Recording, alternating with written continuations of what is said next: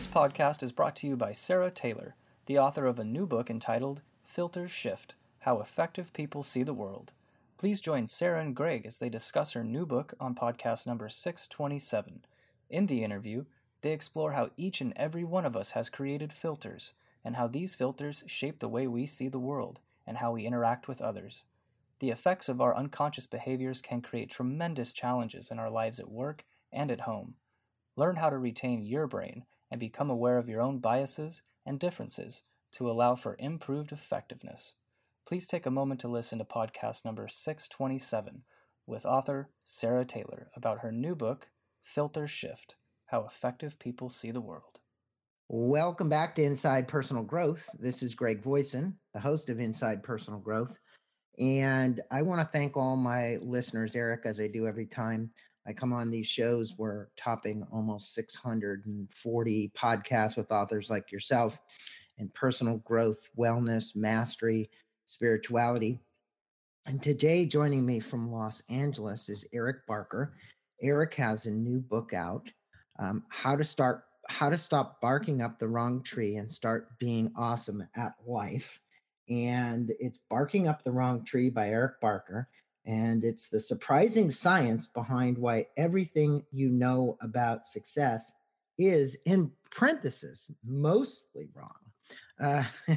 Eric, good day to you. How are you? Doing great. Thank you very much.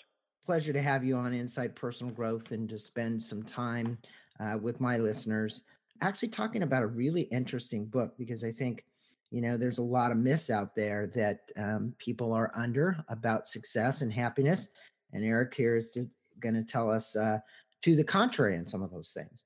And Eric, I'm going to let my listeners know a little bit about you. In 2009, Eric started a blog that sought to make out sense of all the academic and expert opinions regarding success in life. I should say success and happiness. And then 8 years later, the blog has nearly 300,000 email subscribers and has been featured in the New York Times, the Wall Street Journal, the Atlantic Monthly, Wired, and Financial Times.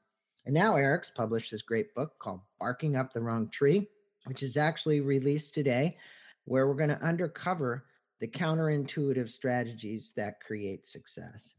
Well, Eric, you start this book off in a really interesting way. I'm an avid cyclist. I've done probably, 15 century rides for Leukemia Society.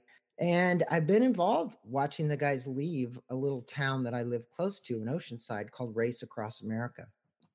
And I've actually watched these guys leave. And you talk about this Robick, who is the guy who's won it 5 times. I don't know if he's run it any more than that. At the end of the ride, actually, the organizers will say that he's got a rope on his neck, just holding his head up because he's hallucinated and he's gone crazy and he sees all kinds of stuff out there as he's riding along. What is the connection between this story and his complete insanity at times during this ride? And what does this all have to do with success? I mean, the interesting thing is that, like I said, the book is, all about these maxims of success and, nice guys finish last. It's not what you know, it's who you know. And, all these things about what success is. And, it's many of them are bright and shiny and nice. But, we all also see exceptions to this. And the exception that I start the book off with is Yuri Robic, who won the Race Across America, this grueling race where, it's the Tour de France has breaks. This is a ride from Atlantic City to San Diego, and the clock doesn't stop. They eat, they go to the bathroom, they sleep. People are passing them. So literally across the entire United States in between 9 and 12 days, and they sleep maybe 3 hours a night. And the guy, I mean, he's now passed, but the number one guy was Yuri Robic, and his secret to success was insanity. His secret to success was when he would ride, he would absolutely lose his mind. He would see, he would start to see the cracks in the pavement, sort of making coded messages. He would see mujahideen chasing him with guns. He would get into fistfights with mailboxes. But this craziness allowed him to ignore the pain, the incredible, insufferable pain for riding for nearly 9 days straight, 3,000 miles across the United States.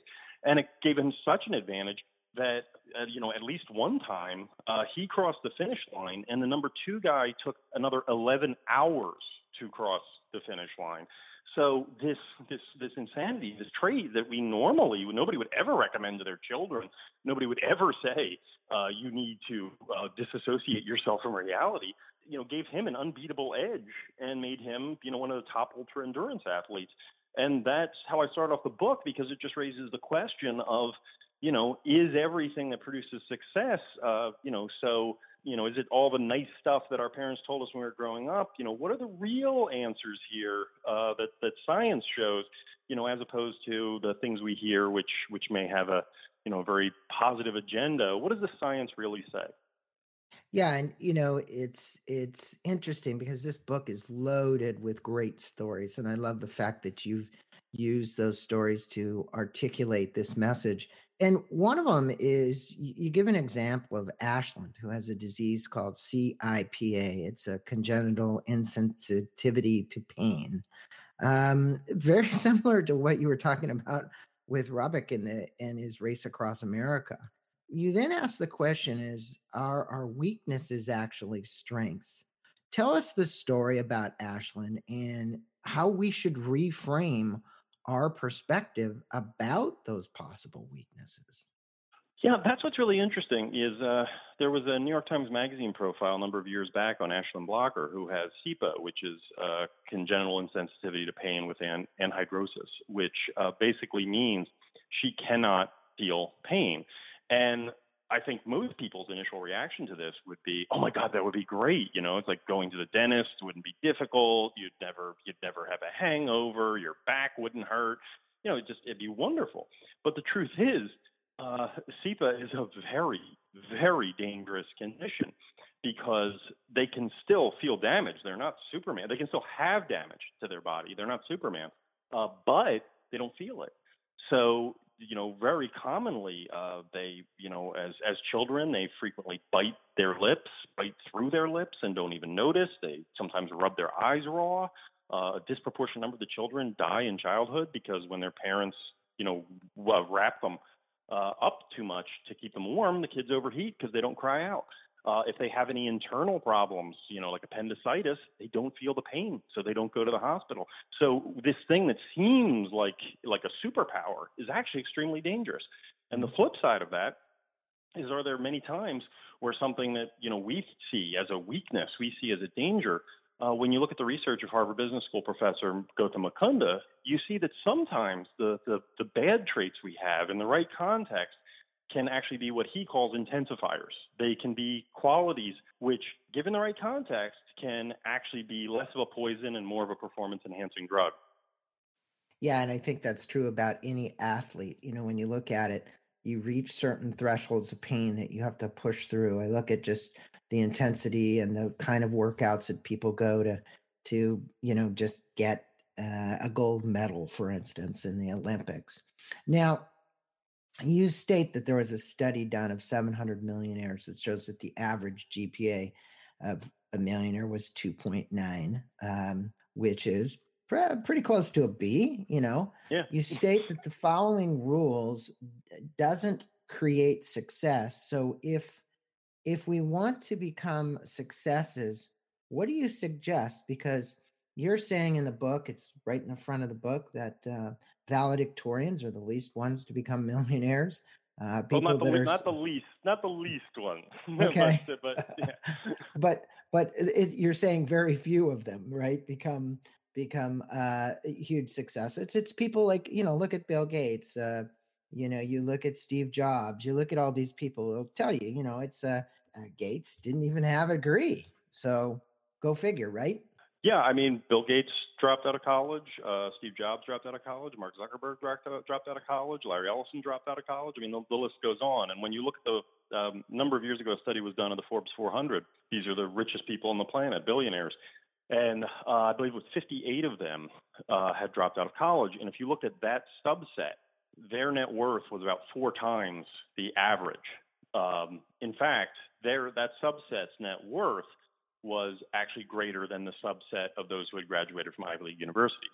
Now, I am not saying everybody should drop out of college, but the interesting thing to note is just that the correlation between academic success and career success is loose at best. When Karen Arnold studied valedictorians, what she found is high school valedictorians. What she found is that they did very well, but they did not go on to change the world. They did not go on, to become billionaires, and that's because these are people who are not necessarily brilliant. They're very good at complying with rules. And school is good with giving you rules. Take this test, do this. They're very clear rules. They're very good at complying with rules. They treat school like a game, like work. However, life does not have very, very clear rules. Life has more options, plenty of options. There's no clear path. You could go be an entrepreneur. You could do your own thing. And so because of that, life is not necessarily like school. So valedictorians do well, but they don't reach the heights of success because there isn't that level of risk tolerance necessary to do as well, to reach the highest levels. So there's a disconnect there, in terms of when parents say, study hard, it's good advice. But that is not necessarily advice that gets you to the heights of success. That's the advice that keeps you safe. That's the advice that stops you from it doesn't make you win, it stops you from losing. And those are two very different perspectives. And Yeah. Mom wants you to be safe. Well, and I think that most of the people we mentioned in that, Bill Gates and Steve Jobs, those guys were guys that thought way out of the box. And if you're going to work by the rules, a lot of times you're not thinking out of the box. You don't have that pliability and flexibility. I think what you state in the book is, look, these guys can lose and they can pick right back up again, whereas the other people might not have that muscle to pick back up again and just move on. They would take defeat not so hard and just pick up and move on to the next. And I think that's a good point that you make. And that's also a good trait to have and a good character to have in an individual. Now, you tell a fascinating story about Dr. Swango. I hope I'm pronouncing it right. Who, by your account, or in the book's account, this doctor who was treating patients in hospitals actually killed over 60 patients.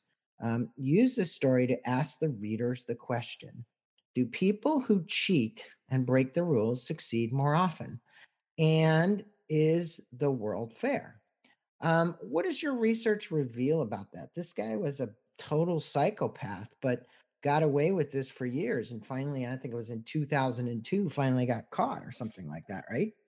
Yeah, no, Michael Swango was a doctor, and he was also a serial killer, and he killed many people. And again, we often helps us to get to sleep at night to think the world is fair. But the truth is that there were many times where people found out, what he was doing, what he was involved in, and people were much more interested in protecting their careers, protecting the institutions, and he was allowed to continue in one way or another for more than 15 years because people were worried: are we going to get sued? Are we going to lose our jobs? Is there going to be lawsuits or problems or a bad reputation for the hospital or for us? And so he just kept going from hospital to hospital. But eventually he was caught. Right. But it's a scary situation. And that's why I opened the chapter with that, so we can get into a more nuanced discussion, of no, everything doesn't immediately end happily like a Disney film, and if you believe it does, you're going to be very disappointed. On the flip side, good can win out, over time. And eventually he was, arrested, and he is incarcerated now and will be for the rest of his life. So no, we have this issue of, do nice guys finish last? Is the world fair? And it is a more nuanced answer than just yes or no. Right. Oh, of course. And it obviously, with all your research, it's not always about that as well. What I mean by that is, here's this guy that got away with this for years and years and years, and people were protecting him because they wanted to make sure that they had their jobs. I mean, we see situations even today where this is happening. Now, you tell lots of great success stories in the book, but if you would tell us about the power of grit and determination when it comes to happiness, optimism, and life satisfaction, I think my readers or my listeners would like to know about that because, grit, as you found it, and I've found this before in other books, is a really key determining factor of somebody having optimism, somebody being happy, somebody having high life satisfaction. Why is that? I mean, the thing is, I think right now, grit is having its day in the sun. Everybody is very curious about grit, and I think it's because we all struggle with being consistent with long-term goals. And what you see is that there are very often that grit is, what promotes grit is about three things very often, and that is optimism. And I tell the story of Navy SEAL James Waters, whose optimistic attitude helped him get through some of the most grueling training imaginable. The second is games. Kind of framing your life, seeing your life as a game helps us keep going even when we think we can't. And I tell the story of Joe Simpson, who had a horrendous mountain climbing accident, yet managed to survive and get through it by perceiving the difficult challenges ahead as a game. And also stories.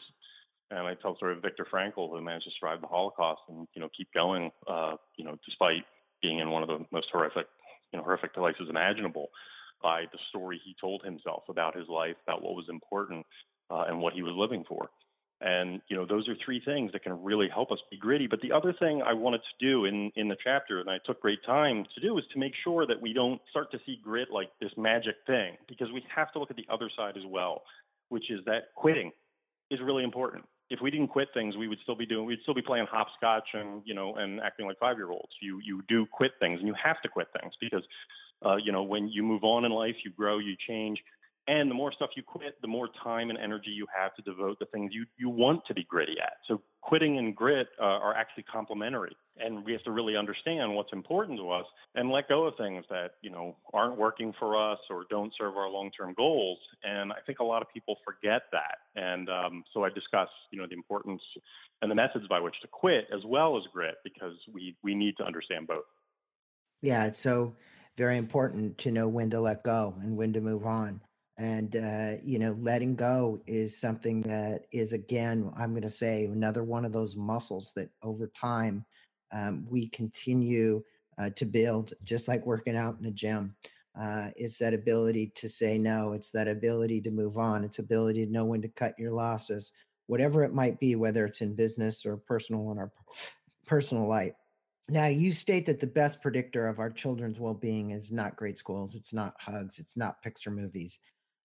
If it's not these things that we often shower our children with, and I've read this story before, and it is fascinating. Tell us what this predictor is of our children's well-being and why. Oh, you mean in terms of the children Of, knowing their of family our stories? story, yeah, our story. Yeah. Okay. Because that is the predictor of their well-being is the story, right?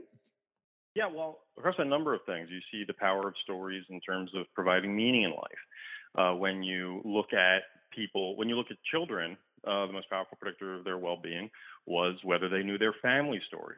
When I spoke to John Gottman, who's the leading researcher on romantic relationships and marriages, he said the best predictor of how strong a relationship was like and whether a couple was likely to stay together was how they told their story. Did they tell a positive, wonderful story of how they overcame challenges, or did they tell a downbeat story about how difficult things are and how problematic their spouse is? Across a lot of different measures, the story we tell ourselves about our lives, our families, our careers, has enormous effects because, stories are sort of the operating system of the human mind. And when we tell positive ones, again, that also produces grit and resilience because when you feel like this is my destiny, this is what I was meant to do, when that's the story you live by, you keep going. And it's inherently an optimistic one versus having a pessimistic story of, I'm not good at this, I can't do it. Martin Seligman at the University of Pennsylvania says that the difference between optimism and pessimism is the 3 Ps. Are things personal? Are they persistent? And are they pervasive? When we see good things as being personal, I did this, I'm capable of it. When we see it as being persistent, I'm always awesome at this. We feel good when it's pervasive. I'm good at all of these things. It's really great. But when you see negative things as those, well, I screwed up. I always screwed up. I screw up everything. Seeing things negatively in terms of that is not only, pessimistic, not only makes us feel bad, but it also makes us quit. It destroys grit. So having a positive personal story that in any of these areas has enormous effects in terms of resilience.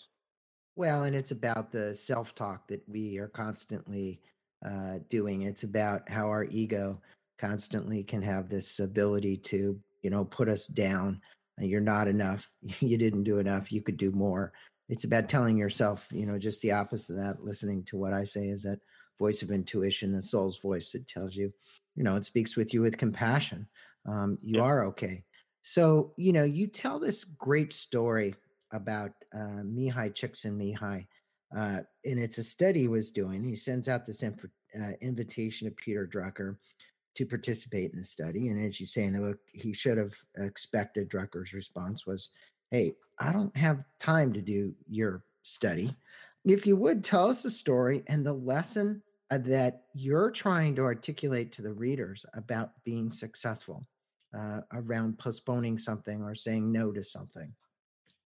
Yeah, I mean, plain and simple, we only have 24 hours in a day. And, in terms of grit and resilience, if we're going to really bear down, and, the K. Anders Ericsson, has talked about the 10,000 hours of expertise. And, we're not worried about the exact number, but we all know that spending lots of time is key. You only have 24 hours in a day. So in the end, it's an issue of trade-offs. It's an issue of if you're spending 1 hour with your family, you're not spending it at work. And if you're spending it at work, you're not spending it with your family. So you have choices to make.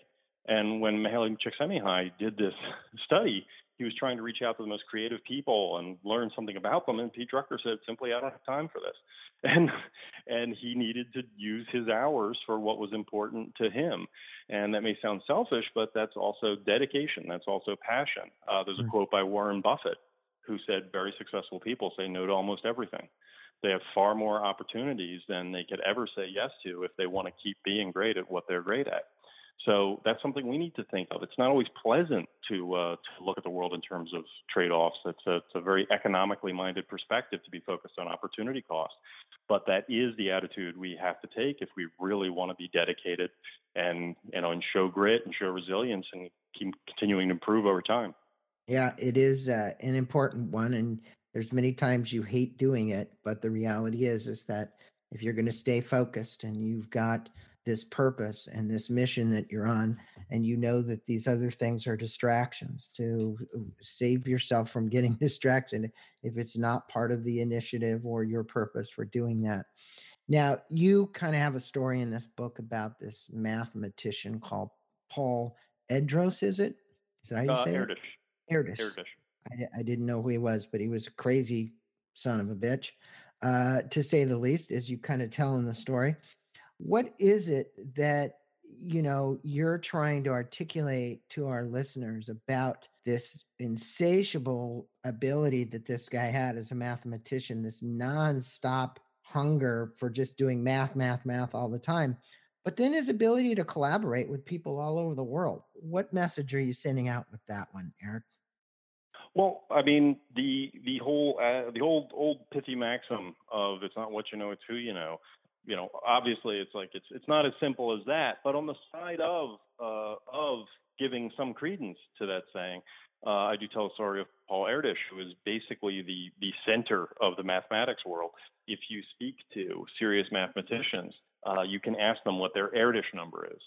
And the Erdős number basically is Paul Erdős collaborated with so many different mathematicians over his lifetime by how close they are to having worked with Paul Erdős. So if your Erdős number is 1, that means you collaborated on a paper with him. If your Erdős number is 2, that means you collaborated with someone who collaborated on a paper with him, and so on. And what you find is that Nobel Prize winners and Fields Medal winners and top mathematicians disproportionately have very low Erdős numbers.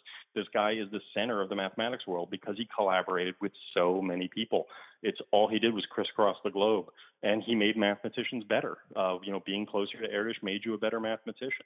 Just shows the power of networking, within a field. That eventually you could actually become so much the center of your field that people judge themselves by their working proximity to you.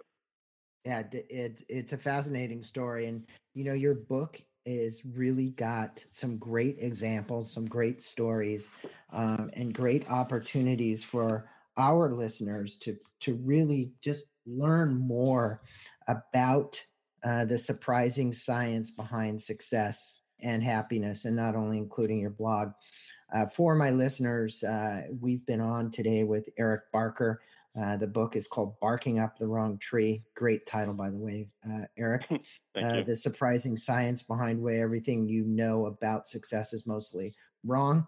You can learn more about Eric, the book, his blog, by going to BAKADESUYO.com. And I'll repeat that. We'll put it in the blog as well. It's BAKADESUYO.com. Eric, any parting word for the listeners out there that you'd like to tell them about success, happiness, and all this research that you've done so far? They can learn a lot more about it. I mean, I know the URL of my blog is difficult to pronounce. If they just Google "Barking Up the Wrong Tree" or Google my name, Eric Barker, that'll take them to my blog. And every week I cover academic research or talk to experts, make it accessible, and show people how to improve their lives. And in the book, I round up the whole counterintuitive science of success. So people can check that out on Amazon, or if they Google "Barking Up the Wrong Tree" or my name, they can check out my blog. But I really appreciate you taking the time to talk with me. It's been a pleasure. And for my listeners, by the way, the book breaks today. It's May 16th. And Eric has some awesome bonuses that he is giving away at the website that I just mentioned. Obviously, we'll put a link to that. But if you click on it, if you want the goodies, what are they going to get, Eric? Oh, those are pre-order bonuses. So I don't know if they're still going to be available now that the book's out. But, Okay. But I'm glad you're curious about them. Oh, okay. Yeah, exactly. Well, again, for my listeners, go to Amazon, check this book out, read the reviews. Eric has lots of accolades from Daniel Pink, Adam Grant, Robert Sutton, lots of people that most of you know and you read. Great book, easy read, lots of great examples, an opportunity for you to learn not only how to become more successful, but really how to apply some of these things and learn from the stories. We all learn from stories. And Eric's a good storyteller in the book. Eric, thanks for being on. Thank you so much.